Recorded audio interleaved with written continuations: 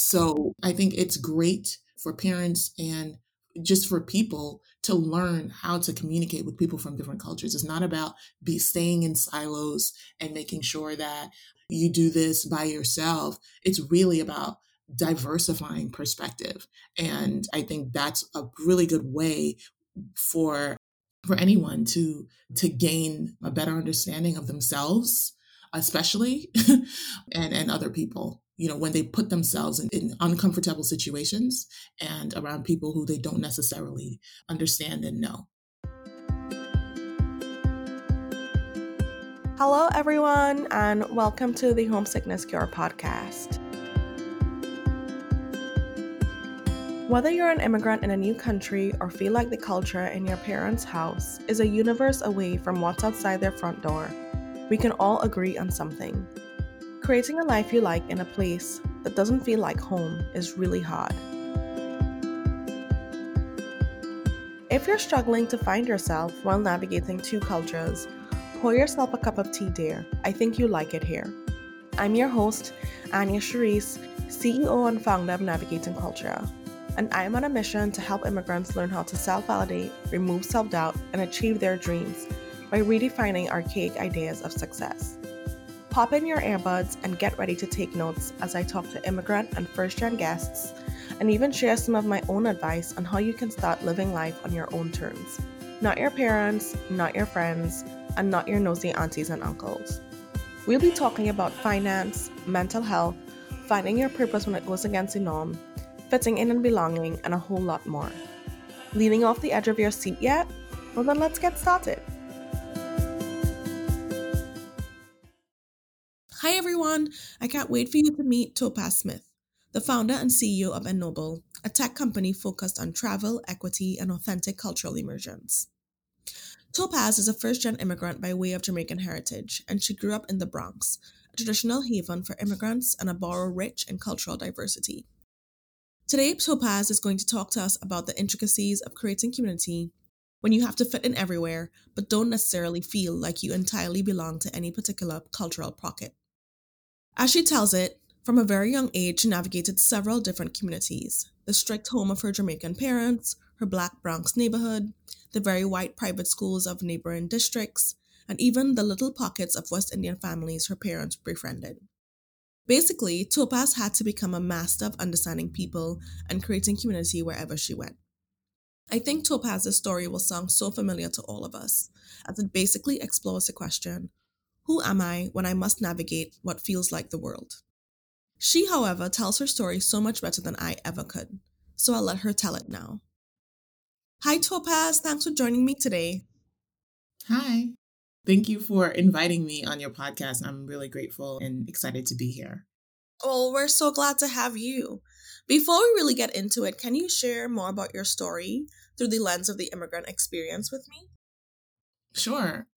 My story starts out, as you mentioned, with Jamaican immigrants' parents and being a first gen, growing up in the Bronx and attending predominantly white schools in Westchester, New York. It allowed me to be exposed to so many different cultures, which I'm grateful for, and which has pushed me to create my business that focuses on cultural immersion. Going to my school, especially, I was exposed to different cultures, specifically English, Welsh, Portuguese, Spanish, Japanese, Brazilian, Italian, South African. Each year for the school, we went to a different country, we learned the different languages, and we studied the history and cultures. And so we were really immersed. I was exposed at a very young age. At 14 years old, I was like laid out on the Algarve in South Portugal while my friends were like doing regions in New York City. So I really got an opportunity to learn about cross-cultural communication skills in a way that, sometimes my colleagues didn't necessarily have those opportunities. And so I'm grateful for that. Yeah, amazing. Thanks for sharing that with us. So one of the things that really struck out to me is that you said you grew up in a Jamaican household, which feels very familiar to me. I grew up in Trinidad. I am an immigrant to the States. And I know from other friends who have grown up in West Indian households, it feels like a very different experience, especially if you were born and raised or if you moved at a young age to the US. So I really am curious to get your perspective. How do you feel that growing up in a Jamaican household in the Bronx affected and still affects how you move through the world? You know, it was really an interesting experience growing up with Jamaican parents as well as Christian parents, very religious. And there were a lot of guidelines, a lot of strict rules.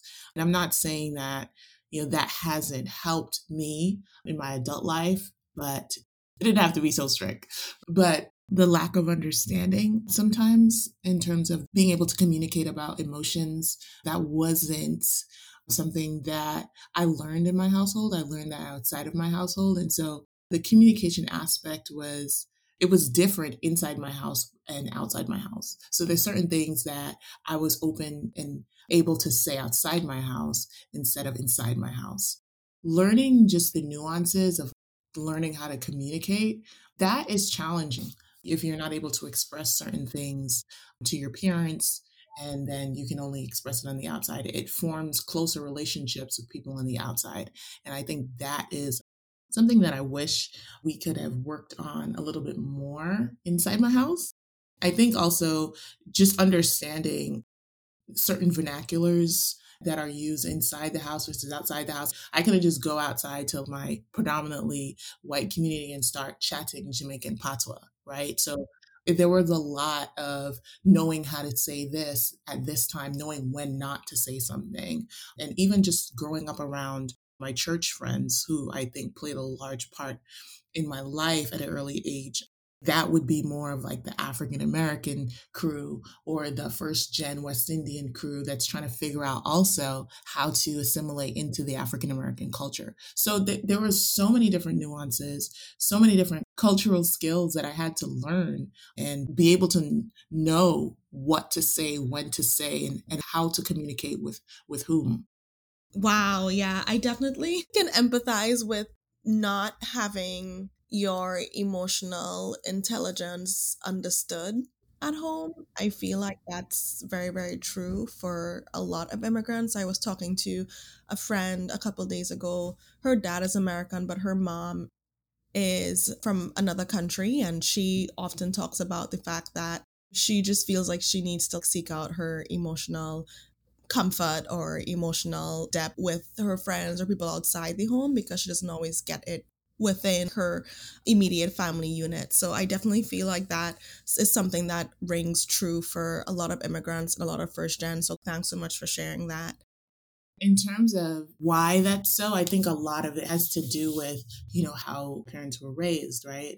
I was able to find out that my great grandfather was the son of a slave in Jamaica. And so, I mean, that definitely had major effects on the way in which my grandfather learned child raising. There's no emotional intelligence when dealing with someone who's the son of a slave. There's so much trauma. So I think a lot of that bleeds through generations, unfortunately, until you're able to say, you know what, this has to stop now. And I'm going to take control of how I deal with emotions and how I communicate. Yeah, I'm actually really glad you brought that up. I've been having a lot of conversations with therapists who specifically focus on helping immigrants with mental health. And of course, not every immigrant has that history of slavery, but we tend to forget how trauma can be passed on through generations. And if we don't address it, like you were talking about, we tend to pass it on to our children and our children's children. So I think it's really great that you brought that up. And you talk about not just trauma in one generation, but literally how if that's not addressed and if you don't have the tools or the resources to address it, because I think that's also really important and something that people don't always talk about, it can affect people you don't necessarily want it to affect. So I think it's great that you brought up that clarification. So, one thing that you said that's really interesting is that you went to these very white private schools. And as somebody who did not grow up in the States and did not grow up around a lot of people who were white, this is something I've really noticed. A lot of successful people who are Black in the US have grown up in white spaces. Like if you talk to them, they'll say they went to really white schools or they went to really white neighborhoods. A lot of their friends were white. And so for me, from my understanding, it feels like there's almost like a double identity and having this understanding of how to be or how to act when you're navigating white spaces. So can you share more about how growing up or spending a lot of time in your childhood growing up in these white spaces contributed to you creating another version of yourself or the versions of yourself as you grew up? One of the first memories I have of being in a white space is going to the doctor. My mom, she was also very adamant that we get the best of the best, right? And so when it came to education, when it came to health, because she's a nurse. And so she made sure that my sister and I went to a doctor. They were Jewish doctors in Westchester. And obviously, we lived in the Bronx. So that's a 30-minute drive at the time. And, I remember us going to that space, and I just knew that there was something different because I was very young. I was about 3, but I just remember it being very different from the normal, like where I was all the time. And I remember going to go and play on a slide in the doctor's office. And I was so excited to play on the slide. And this little girl who looked like my age, she was playing on the slide. And I remember her mom telling her to come here when I went to go play. I remember that vividly. And, that's one of my first memories of being in a white space. Fast forward to middle school and high school, a lot of what I realized from that experience until then was that being in a white space offered you some opportunities that you couldn't necessarily get if you were entirely in a black space. And obviously that mindset changed, as I learned about HBCUs and blacks in powerful spaces. But at that time, it was just like, okay, well, these are certain spaces that I can occupy that can get me opportunities that I can't get where I am. And that was kind of how I saw these white spaces, and knowing that having allies in this space or having a deeper understanding of how they communicate, which I knew was different from how I communicated, would help me in the future. And so I think that's one of the reasons why we have so many successful Black people, their parents putting them in these spaces because they need to be able to understand how to communicate with people from different cultures, especially whites who are in power for the most part and hold so much wealth. And so you have to be able to be in a space with someone who is white and be able to navigate it. It's challenging, but once you understand how to do it, you move forward and you're able to go towards your goals. Not saying that you're dependent on them entirely, but they do occupy spaces that moving forward, you have to be in. So I think it's great for parents and just for people to learn how to communicate with people from different cultures. It's not about staying in silos and making sure that you do this by yourself. It's really about diversifying perspective. And I think that's a really good way for anyone to gain a better understanding of themselves, especially and other people, when they put themselves in uncomfortable situations and around people who they don't necessarily understand and know. Wow. Yeah. That's really interesting. Yeah. Coming from a place where it's majority people of color, and those are the people you spend where I spent a lot of my time around. I've never actually heard it described that way before. And so, as always, like really interested in the perspective that you add and you shedding light to a different way of thinking. So, I feel like in our last conversation, you did mention that there was something really good to come out of you having to navigate all of these cultures and you having to go to these very white private schools and you being put in a position where you just had to learn how to adjust, right? You had to learn how to, like you were saying before, understand different perspectives and almost in a way learn how to be more multicultural or learn how to develop a language that would allow you to cross chasms and cultures. I'm really interested to know, how did you assert yourself to be comfortable around teachers who weren't necessarily advocating for you in those spaces because they weren't used to somebody like you with your potential? Mhm. Yeah. That was tough, when somebody kind of holds the red pen, it's hard. And during middle school and high school, I only had one black teacher. And so I think that hampered me in terms of my confidence in my education. And so that was a problem for me. But I think how I was able to move forward and show that I was dedicated to what I was doing was my passion for just connecting with people from different cultures. Like when it was time to go to Portugal and when it was time to learn the language, there were certain things that I knew I was passionate and dedicated to. And I think the teachers saw that. So, like, one of my favorite teachers, he was from Portugal and he taught me Portuguese for 2 years. And I ended up getting 100 average in the class. That was probably one of my most favorite classes, and clearly you can see that if I got 100 average, right? And so I think there was a mix up, right? There were teachers who cared and wanted me to succeed, and there was teachers who didn't. And I just learned how to navigate the teachers that didn't and learned how to kind of rely on the teachers that did. And I think what it did was come down to a heart issue. And it allowed me to see that there's not only racist white teachers, there's also good white teachers, right? And it just allowed me to see that people have hearts and some people might not have hearts. Well, I feel like that's a really good life lesson, right? For me, what I'm hearing is you have to take the time to understand where someone's coming from. You take the time to observe how they act and how they behave. And then you form relationships with the people who are for you and with the people who are not for you. Maybe it doesn't make sense to spend a lot of time like trying to change their mind if they've already decided who you are. But what it does make sense to do is to figure out who is willing to help you, who is willing to advocate for you, and form relationships and alliances with those people. Totally. And one thing I have to add is it doesn't mean that for the people who are not trying to help you, you're not going to try.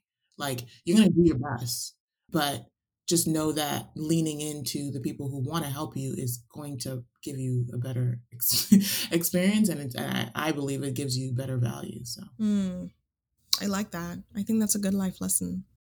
So, one of the things that I think is really interesting about you, which I've mentioned before, is that you spent so much time not just navigating cultures in the States where you grew up, like we talked about the little cultural West Indian pockets that you and your family were friends with. We talked about growing up in like a African American neighborhood and your friends were African American. We talked about you going to these very private white schools. We talked about you growing up in a household that was like very, very strict and from all of the values are from a different country entirely.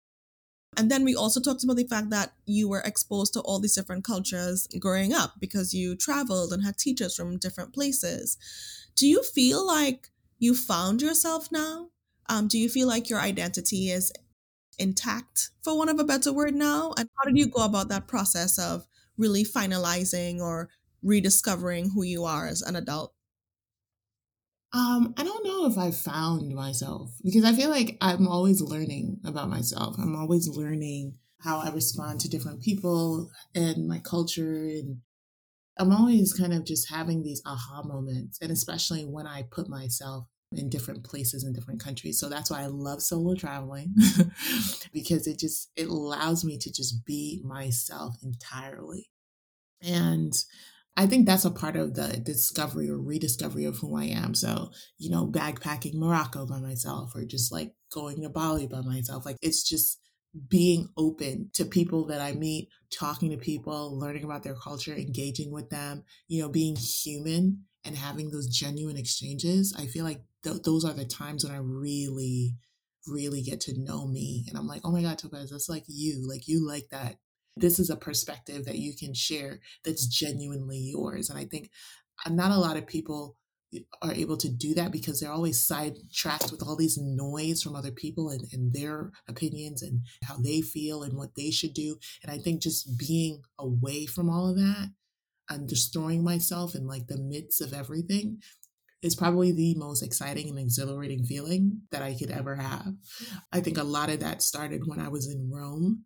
Actually, before that, when I was in high school, I used to just go off on tangents when we used to travel. Like one of my favorite experiences was in Portugal, and I just went shopping by myself. I was 14, just walking by myself. I had my hotel.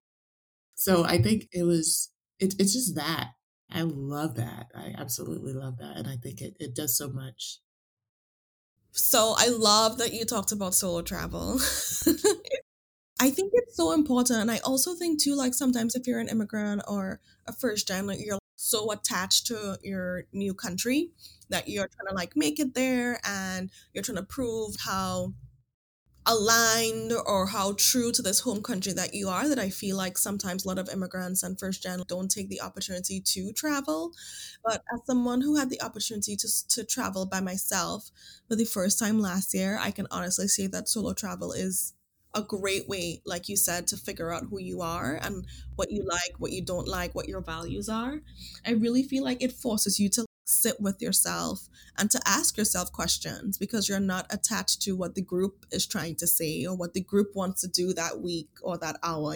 So I absolutely agree. I don't know when we'll get to travel in its full realm or scope again, but I honestly think, especially for immigrants and first gen, it's like so important to get outside of what may feel like a comfort zone and continue to explore the world because it's so big. Yeah. And one thing I wanted to say about, what you just said in terms of how immigrants burdened when they get to different countries is that both my parents were the first ones to move here from their families. So that was a huge burden because my mom had to send back money to her family and potentially file, or my father had to do the same. And so it was a burden not only for them but also for me and my sibling, because we had to always be sharing spaces, right? Somebody came in from Jamaica, they're coming to your house. Get used to it. Do we have to send money to Jamaica because something just happened, or we have to go down because somebody had just died, or there was always kind of this urgency to connect back to home. And so we also used to go down for summers, like months on end, to watch my father plant because he was from the country. And it was just like certain things like that where we had to take into consideration their immigrant story, right? And that they felt that they had to do that because their family depended on that. And that's still, certain cases today. So it could get so complicated, but I think it really pays for the immigrant to do the work to understand where they are emotionally and their mental health, because it could really be a burden not only for them but for their immediate family. Hi, it's me, Anya, your host. I'm interrupting the podcast because there is this really cool thing I must tell you about. It's called Beyond Your Parents' Expectations: How to Create a Life You Love in a New Country. Here's the deal, I get you. I get why it's hard to imagine anything else for yourself beyond the doctor, lawyer, or CEO title. And I get why you're afraid to write down your big dreams. What if I can't figure it out, you see? Then I'll be an even bigger failure. But what if I told you that there are two strategies you could learn today to help you learn how to self validate, learn how to stop doubting yourself, and figure out what a successful life looks like for you, not your parents? Want in? Download this free audio training to learn how to build the clarity and confidence you need to start building a life you really like today. Go to navigatingculture.co/live your best life. That's navigatingculture.co/live your best life and download your free gift. I'll also drop the link in the show notes to make it easy to copy, paste, and go. I'm so excited for you, and I really hope that this audio is life changing. All right, that's it for me. Let's get back to the podcast.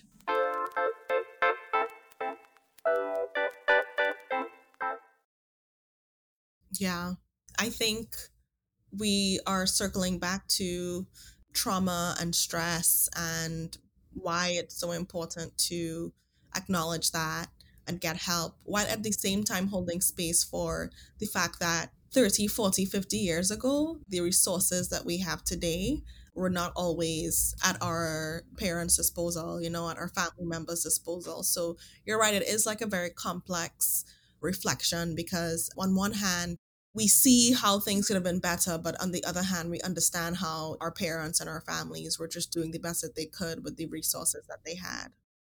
So I think this is where we get to talk about Ennoble, because you and I have spent a lot of time chatting about all the different places you've been to and how your entire life has just been about navigating cultures and understanding how to relate to people who are different when compared to yourself. So can you talk to me about Ennoble, where the idea came from, what it looks like today, and what you hope to do with it? So, Ennoble was created because I couldn't find a diverse travel platform that offered me insight into subcultures and cultural fusions that existed globally. And at the time, I had moved to Rome. I was studying there at 19, and I was living with seven other white females who never had any contact with a black person. Like, they never had any close quarters. They didn't have any black friends. They never engaged with a black person in such close proximity. I mean, we're living together. And I already had lived with white people before. So for me, it was just like, okay, I know this. But for them, it wasn't so. And it was just very interesting that living situation. It started out very nice, but biases are just a pain.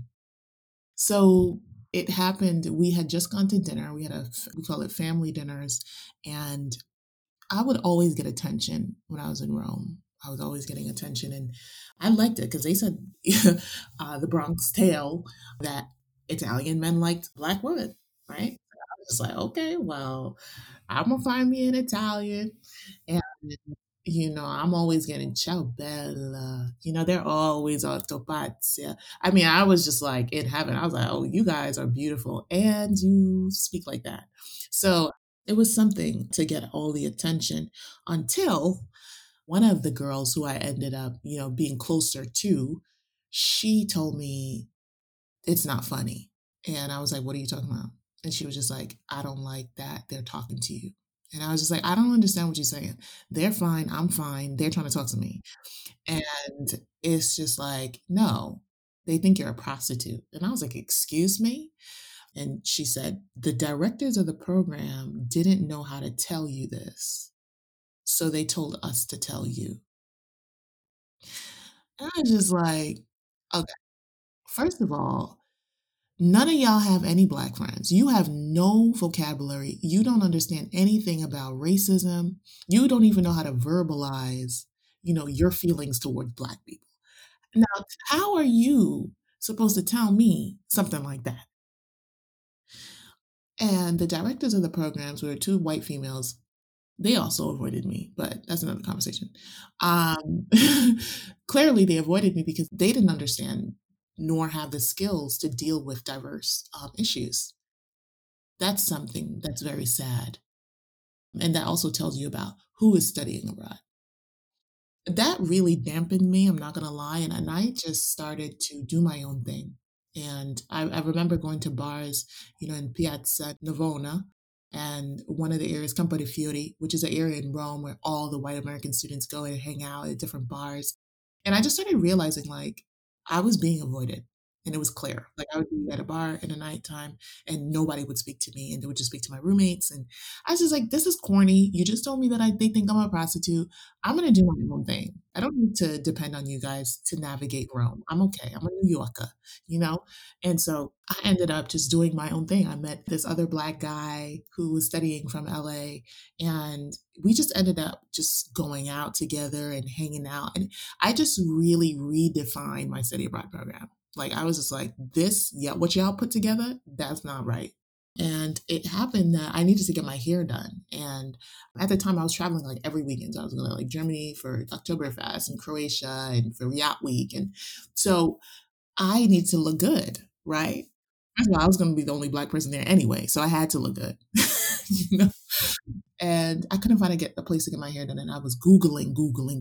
But I mean, who works for Google? So you're not going to find this information online. Who works for a majority of travel agencies and travel large tourist companies? White people. So the diverse talent isn't there.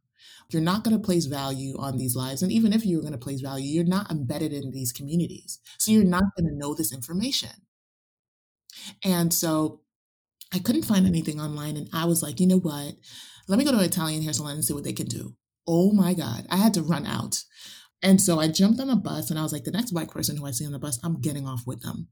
So I saw this black girl and I was like, "Oh, I'm getting off with her." So I get off and I'm just like in Italian, like dove, trying to put Italian words together to to ask her about my hair, pulling my hair, and she's just like, "I speak English," and I was like, "Oh my I was like, I am so sorry. And then she's like, girl, come here. And she just walks me to a Nigerian Italian salon with a barbershop in a basement where there's a grandma eating fufu. And I was transformed. I was like, this is the middle of Rome. I'm always by Rome Termini. This is where I get on the bus to go to all these Switzerland. I was just like, what? I couldn't believe it because at the time, majority of the classes that I were in, because I took a class of Rome architecture. So we went all over Rome outside the city walls, learning about Roman architecture. And all the time you would see black people, they would be like selling fake bags. I'd be like, oh my God. Because it was like I was the only black person in the class, and we're walking around Rome, and everybody sees that. And I'm just like trying to ignore, not feel shameful, even though I really shouldn't feel shameful because they don't have other options, and that's another conversation. But it was just like you felt a bit queasy, seeing that an established Nigerian in Rome with a bustling hair salon and barbershop. I was like, yo, this is dope. So then I just started finding out about the Nigerian Italian communities, the Chinese Italian communities, the Ghanaian Italian communities. I was like, so why doesn't anybody know about these places? Like, what? There are all these subcultures that I can tap into. So I started going salsa dancing on Wednesdays in Testaccio. It was just like I was like in a whole different world. I was like, oh, I'm about to reinvent this. And I did just that. I had so much fun and I had a place to get my hair done. so it was beautiful. That for me and just going to different cities and countries, I just started to look for those subcultures. I started to look for those silos and I was like, these places exist worldwide. Like, so why aren't we connecting as Black people when we're traveling? There needs to be something that streamlines this, right? And another thing I noticed, unfortunately, was Black etiquette while traveling. There's a lot of Black people that I wanted to connect with, even study abroad students who I felt at times wanted to be the only Black person in the room. And it was very toxic. I ended up just not even trying sometimes. Like I see another Black female and I'm just like, I'm not doing this today. But it's so much internalized racism that going abroad, that toxicity is carried unfortunately, and it really mars so much more that can happen between Black people who are traveling. Because I feel like that's something you celebrate. Like you made it out too, you know? So that was just something sad that I experienced. But I think what made me really happy was just exploring the subcultures of Black spaces in different countries and connecting with people who just saw me as a Black female who was studying abroad, not a prostitute, not someone who's inferior, but someone who is doing life. And so that definitely impacted Noble. Long story, but I want to create this platform for people who want these opportunities and it doesn't have to be a Black person. It could be anybody who just wants to learn more about the different perspectives that are in places that get overlooked. So what I do is create itineraries. I create itineraries for 4 countries for now, Cabo Verde, Sao Tome and Principe, the Netherlands, and Peru.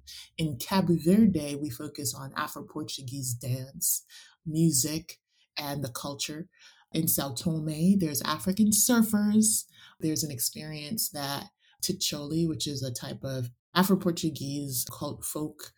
It's a folk dance slash theater show. Then there's Peru, the Afro-Peruvian experience. There's a family called the Balambrosio family that are known to uphold Zapateo, which is an Afro-Peruvian dance. Also, the food, the cuisine is amazing. And so a lot of these cultures are overlooked, unfortunately, by the larger tourism market. And so bringing value to these spaces is what I aim to do.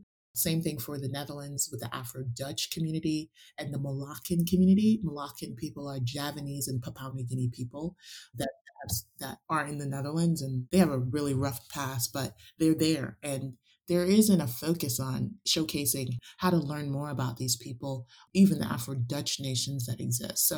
So Ennoble aims to do that, but not only internationally, but in cities specifically. And so New York City, I created a 300 over 300 location database that allows you to do a deep dive into a country and a city. So if you wanted to do Thailand for the day, if you wanted to have an experience where there's a cultural fusion between Afro-Peruvian and Japanese Peruvian people, that could happen. And so it's really focused on just making sure that people are tapping into those nuances in cities specifically that have those spaces already, but just are not mentioned. So one of the reasons why I did that was obviously I'm from New York City. There's subcultures everywhere that people don't tap into, but I experienced the Netherlands. I went to Amsterdam, and when I went there, I literally felt like I was in Brooklyn, New York. I was so confused. I was like, what? I never knew that there were so many Black people there. And I had an amazing experience where I was on the bus with my two roommates, and this guy saw that we were lost. And he was a Black guy with dreads, and he was with his family on the train. And he was like, "Sis, you okay?" And I was like, "What?"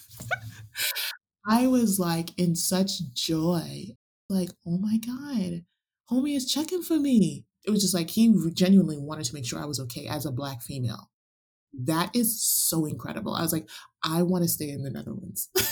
You but it's just situations like that where, I've tapped into those subcultures or had certain experiences where I'm just like, we need to tap into this a little bit more. And so the plan is to expand to London and Paris and Rome, and to help people learn more about communities and also bring money to those communities. So another initiative is 1% of the revenue would go back to build capacity in these communities. So for example, in Peru, the Afro-Peruvian community, they are not included in the modern day census in Peru. So they're almost invisible, and they're so beautiful, their culture. Unfortunately, it's crazy, but putting money into their space can help build out travel products, and that's one of the initiatives moving forward that Ennoble will do. The larger scheme of things, Ennoble is really going to showcase cultures, not only Black cultures, but brown cultures that exist and that can offer a much more genuine experience when going to cities and countries alike. Yes, I love that. I'm so excited for 2022 when I hope we can travel again because I think what you are doing and have done is super important. I remember going to France, specifically Paris last year, and having to actively seek out tour guides who would talk about the Black experience in Paris, which to me is absurd because there's such a diaspora there and has been for, I would say, the last 50, 60 years. So why are mainstream tours not talking about Josephine Baker? Why are they not talking about James Baldwin when they have a history there and had contributed to the society? So I think, yeah, there's definitely like a one, as you were mentioning before, like the people who are in those industries aren't necessarily focused on the subcultures within those communities. And so they probably aren't learning about those subcultures to begin with. And then I also think there's an assumption that the people who are traveling don't want to know about the Josephine Bakers and the James Baldwin, or even like the regular everyday people who are within those communities but are adding so much cultural value to the city and to the country on a whole. Mhm. Yeah, I would definitely agree. I mean, navigating Paris is a whole different conversation. It's funny because whenever I go to Paris, I get the tube so good. Like, I just jump on it and I'm like, oh, yeah, I'm going to the first arrondissement, the 14th arrondissement. I have a good time, but I feel like a lot of word of mouth in order to navigate the diverse elements of Paris. It's like New York City in terms of the history being diverse. Like, hello, like what is that, 1940s? You had Black people like in large numbers, and you still have that. So there's no excuse. I agree. I absolutely agree. And I think that's why the work that you're doing is important. And I can't wait to support it once we can travel at large again. So, just going back and tying back into community, I wanted to just say that I feel for me, my experience, the fact that I moved from Trinidad to Boston, and the fact that I also moved from Boston to San Francisco, like all of that moving and the different people that I have met really shaped my community today. When I say that, I mean like I don't do this on purpose, but I will be talking to someone, like really vibing with them, and then I'll ask about their background, or their background will come up, and I'll find out that they're immigrant or they moved to the States at a very young age, or their parents were immigrants. So I feel like I'm naturally drawn to those people without even realizing that. So I'm curious, what does your immediate close circles look like today? And you can describe that in any way that you want. And do you feel like your past experiences have directly impacted this community makeup? I wouldn't say that I necessarily draw to people who are only multicultural because I have friends who are white Americans who have, an understanding and a love for cultures and for people.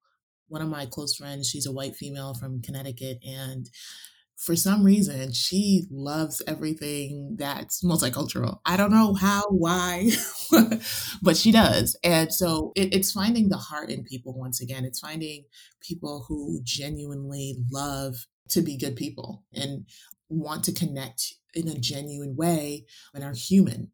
I feel like we've stepped away from being human into this image of a person that's just like, okay, you're on like 12 stilts high in the sky. I'm okay. I don't need to be there. And so I think my community is very diverse, and I'm always adding to it because I feel like, once you get into travel, the people that you meet are just so wowing. Like, just, I remember 2019, I was in Bali and I was on the island of Gili, which is like a small island off the coast of mainland Depensar. And I met this female in the water. She was black, and I was just like, oh, who's she? So I just go up to her, and she's like, yeah, I'm a Nubian woman from Egypt. I'm like, what? And we're close till today. She had just finished her degree in China and her MBA. And I was just like, we talked for hours. This is somebody who I just met, and I feel like so close to them. So I think it's really the heart of people. And I feel like a lot of the people who travel, for extended periods of time, they're just so down to earth and grassrootsy. It's just like, yeah, you just need to be my friend forever. I love that. Well, I want to go back to Ennoble a bit because you keep on bringing up this theme about open heartedness, and how traveling and experiencing different cultures encourages you to be more open to different perspectives and more open to see the true soul of people. So, do you have an experience from Ennoble, your company? Or can you share with us an example of one person whose perspective was changed as a result of going on one of your excursions from Ennoble? Sure, sure. And that's a video that I could definitely add to the podcast. Yeah, I have a friend. Her name is Cayenne. Well, she became a friend, and she was looking for an experience in Asia. She had seen that I had gone to Bali before, but ultimately, she was looking for an experience that was so amazing because she was a teacher in New York City and she just wanted a break. And I was like, well, you should do Bali. And she was like, I've never been to Asia. And I was like, well, do it. And she was a Jamaican female as well. And so I set her up for Thailand and Bali. And she was just in awe. She came back and she was like, what? While she was there, she was just floored. The previous year, she had gone to Costa Rica. I don't think she had the best experience. And so she was just like, I really want something that just blows me out of the water. And when she was in Bali, I was obviously in communication with her and connecting her with everybody who I had set up for her. And she was just amazed. She was actually trying to stay in Bali. She did not want to come back. And her mom was like, no, you need to come back home. But she was just like, Topaz, this has been a life changing experience. And I love hearing that because that's the purpose of travel. The purpose of travel is not to do what you do at home. It's to do it differently and to learn from it. And that's transformational.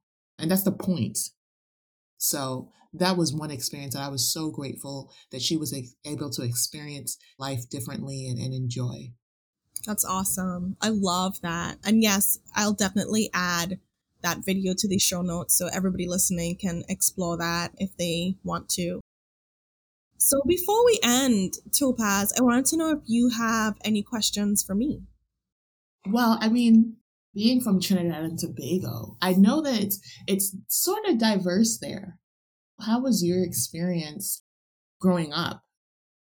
Yeah, that's a big one. I think anybody's childhood experience, it's complex. We were colonized. We do have that plantation mentality, which I think we're growing out of a little bit, where we see America and Europe as being the thing to achieve to, or the standards or the values that we are aspiring towards. And I think that's changing a little bit, but obviously that's a result of the fact that we were colonized, like we used to bow to the queen, like the queen was on our money. So there's that mental issue there where we didn't see the value in ourselves as a nation.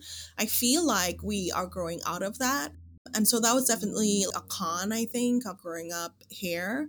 But one thing I do really value about my childhood is that in many, many ways, it is a melting pot in the sense that I grew up learning about Diwali. I went to friends' homes for Diwali. I lit diyas, I put on the garara and I put on the sari. I went to friends' houses for Eid, and I learned about, I had two, when I was growing up, two of my best friends were two Muslim girls.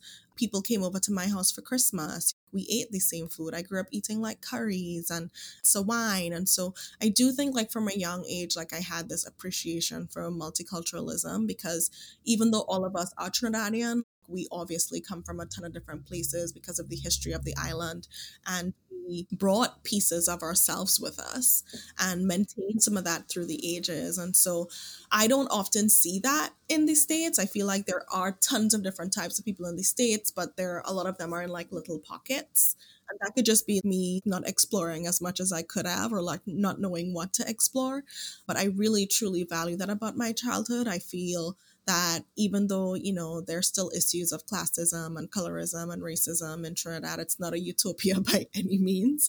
I still really treasure the fact that I had access to so many different cultural pockets. But I think it did make me more open to traveling and to putting myself in unsure experiences and going outside of my comfort zone as I grew up. Well, I just want to say, Topaz, this was just the most amazing conversation. I really value your input. I value your perspective. And I really, really value what you're trying to do and what you are doing with Ennoble. I think it's necessary and extremely important. And so I can't wait to see all of the great things that Ennoble will accomplish. Well, thank you for having me on the podcast. And I just want to invite your listeners to head over to Ennoble, www.ennoble.com, en-noble. And you can also check us out on social media at en.noble. We would love to engage with you and potentially see you on the next excursion to Peru, Cabo Verde, the Netherlands, or Sao Tome. Amazing. And I will also put that in the show notes so that people can find it. Thank you so much, Topaz. Thank you. Thank you.